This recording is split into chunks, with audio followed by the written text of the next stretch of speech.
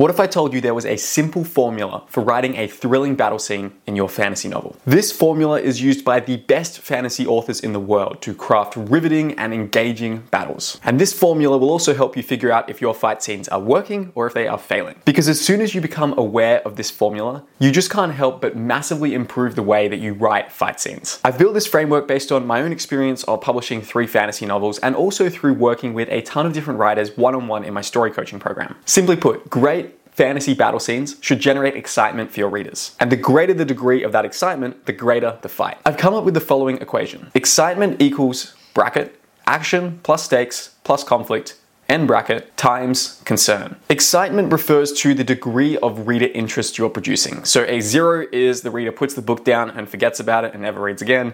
10 is it's 2 a.m. in the morning, your reader has stayed up all night to read your book because they just can't tear themselves away from the pages. Action refers to the physical choreography and sort of physical events happening in the story. Stakes refers to the degree of consequences for the fight. So for example, a battle scene where 2 friends are just lightly sparring with each other is going to have much lower stakes than, let's say, a duel that will determine the new queen of this kingdom, and the duel will be a fight to the death. That has much higher stakes. And then conflict refers to the degree of opposition between characters. So a fight scene where 2 random soldiers are just both trying to survive in this battle and they're having to fight each other to do this, that is going to have less conflict, it's going to have less degree of opposition between your characters than, let's say, a duel to the death between a father and a son. Because in that second scenario, there's all these other factors which is heightening this degree of opposition between the characters. Now, you'll probably notice with this equation that action, stakes, and conflict, they are all in a bracket. And that is done for a very specific reason, because it doesn't matter how big your action is, how high the stakes are, or how much conflict you're creating, if you can't make readers concerned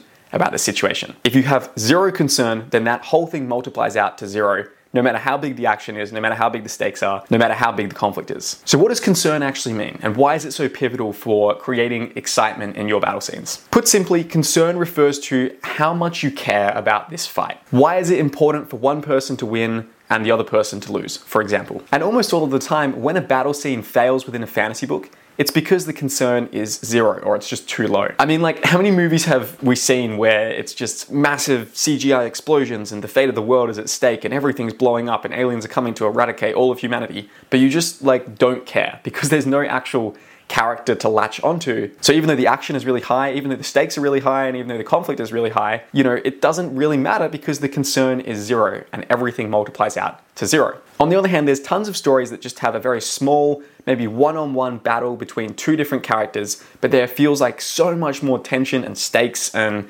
just immersion within that fight scene because you actually care about what's happening. So let's drill down into the concern aspect of the excitement equation, because if you can nail that, you can nail your fight scenes and your battle scenes in the fantasy novel you're writing. Broadly speaking, there are 2 big ways to up the concern factor within the excitement equation. The first one is the character building that you're doing before the fight. So the more that you care about this character coming into the fight scene or the battle sequence, the more you're going to care about the battle as a whole. And when it comes to actually building that character that you care about and connect with as a reader so that you have that high concern factor within the excitement equation, I think there are 4 key sub-principles here. The first is to make your character want 2 things and only allow them to achieve 1. I like to call this the Spider-Man rule because pretty much every good Spider-Man movie or story or comic book always forces Spider-Man to choose between being Spider-Man or being Peter Parker.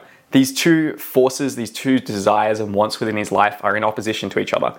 And it generates a tremendous amount of sympathy and connection for this character because we've all had those times in our lives where we wanted 2 totally opposed things that are tearing us apart. The second principle for developing concern for your character is to make them an underdog. This is something that I was actually chatting about with a story coaching client just yesterday. We were talking about how in the beginning of his story, which is set in this floating Japanese-inspired city, it's this really cool fantasy story with this awesome magic system, and it follows basically this thief character who is recruited to work for the government within this world. And what we identified is that at the beginning of this story, this thief character was a little bit too strong, and the forces of opposition were actually too weak, and it meant that we didn't have as much sympathy for her as we could have. So instead, one of the things that he's working on now in that story is trying to reduce the power levels of this character in order to make her more of an underdog and to build more sympathy and connection with her from the reader's perspective. Reviewing and sort of tightening up your fight scenes is just one of the many extensive personalized processes that we go through in my advanced one-on-one story coaching program. The philosophy of the program is basically to download everything that I know about writing stories from my head into yours, and I've seen incredible results with the writers I've worked with so far. I'm literally talking like years of progress over the course of several months. You really helped me level up past a ceiling that I didn't even know I was at. I think helping me get a deeper understanding of my characters and the way my story needed to progress, I have learned more as a writer in the past 2 months than I did in 2 years trying to push myself alone. My story coaching program has actually been fully booked out for the last couple of months, but I am actually having a small number of slots opening up at the moment. So if you're a fantasy writer and you want to work with me one-on-one to improve your writing, then you can apply using the link in the description down below. I will warn you that it is a very select program. I really put a ton of my personal time and attention for each of my clients, so I only take on a small handful of people at a time. But if it sounds like something that would be beneficial to your writing and help you level up to that next stage, then go ahead and apply, and hopefully we can work together at some point soon. The third principle for developing concern for your character is to give them a core of decency. So I've written books with pretty grim and messed up characters at some times, and even for the darkest of characters, I think it's really valuable to try to find these slight little glimmers of hope or decency for readers to sort of connect to latch onto. And an example I really like here is Rorschach in Watchmen. This guy who is sort of a Batman-esque vigilante, goes around breaking people's wrists, throwing hot oil in people's faces, basically just sort of being this ruthless anti-hero throughout a lot of the story. But there is one moment later in the narrative where he's hiding out and he's basically discovered by this sort of mother, and her young child happens to be there as well.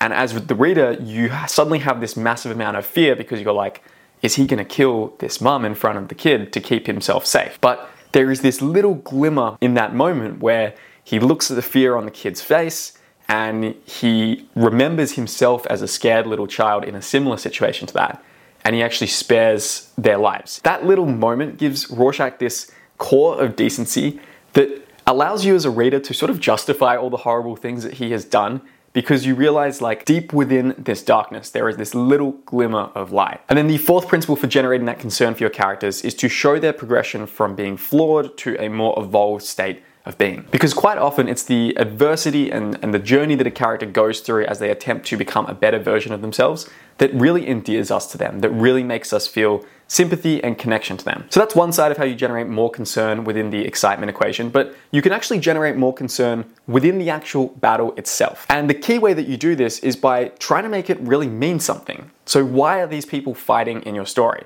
What does this represent? Is this just an excuse for you to have some action in the story, in which case it's probably not going to be that entertaining? Or does this actually have like all of this deeper meaning to it, and does it really impact the story and how things progress from here? And often that's a really good acid test to ask yourself is, what would happen to my book if I took out this battle? Did anything change?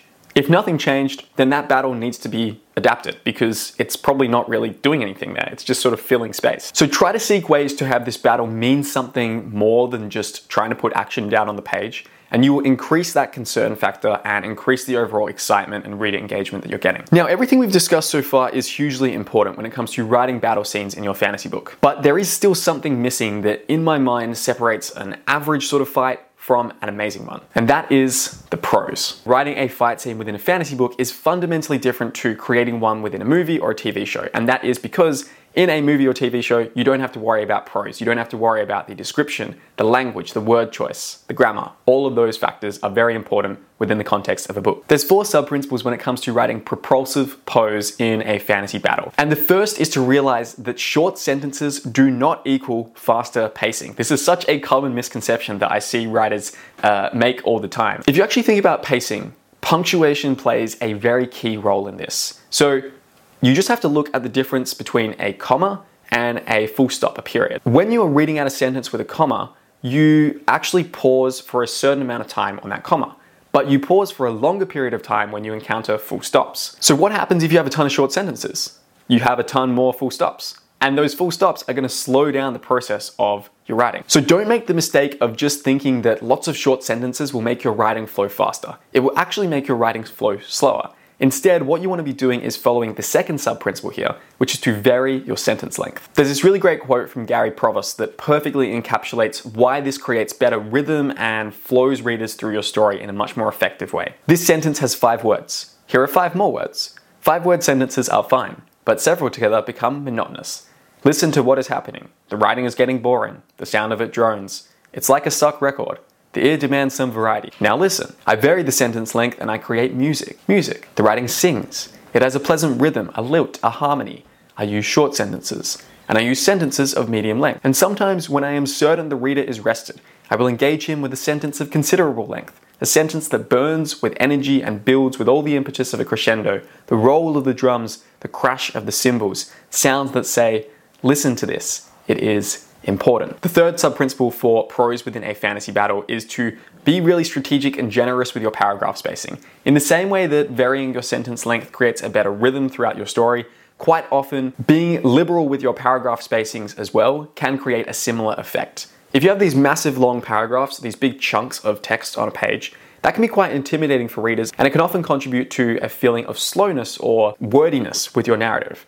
If, on the other hand, you are a bit more frequent with how you are spacing things out, you're creating more white space on the page, there will literally be less words for readers to get through on each page, and they will have the sense of turning the pages a lot quicker. Now, obviously you don't want to go overkill with this, but my general rule of thumb that I like to follow is whenever I am exploring a new idea, I try to put it on a new paragraph. And part of that as well is to ensure that the idea gets across to readers. Because if you have a very important sentence that conveys that a character got stabbed, for example, within your fight, but it's sort of buried as sentence number 6 in a 10-sentence paragraph, there's an extent to which that could be missed by your reader. They could skim over it.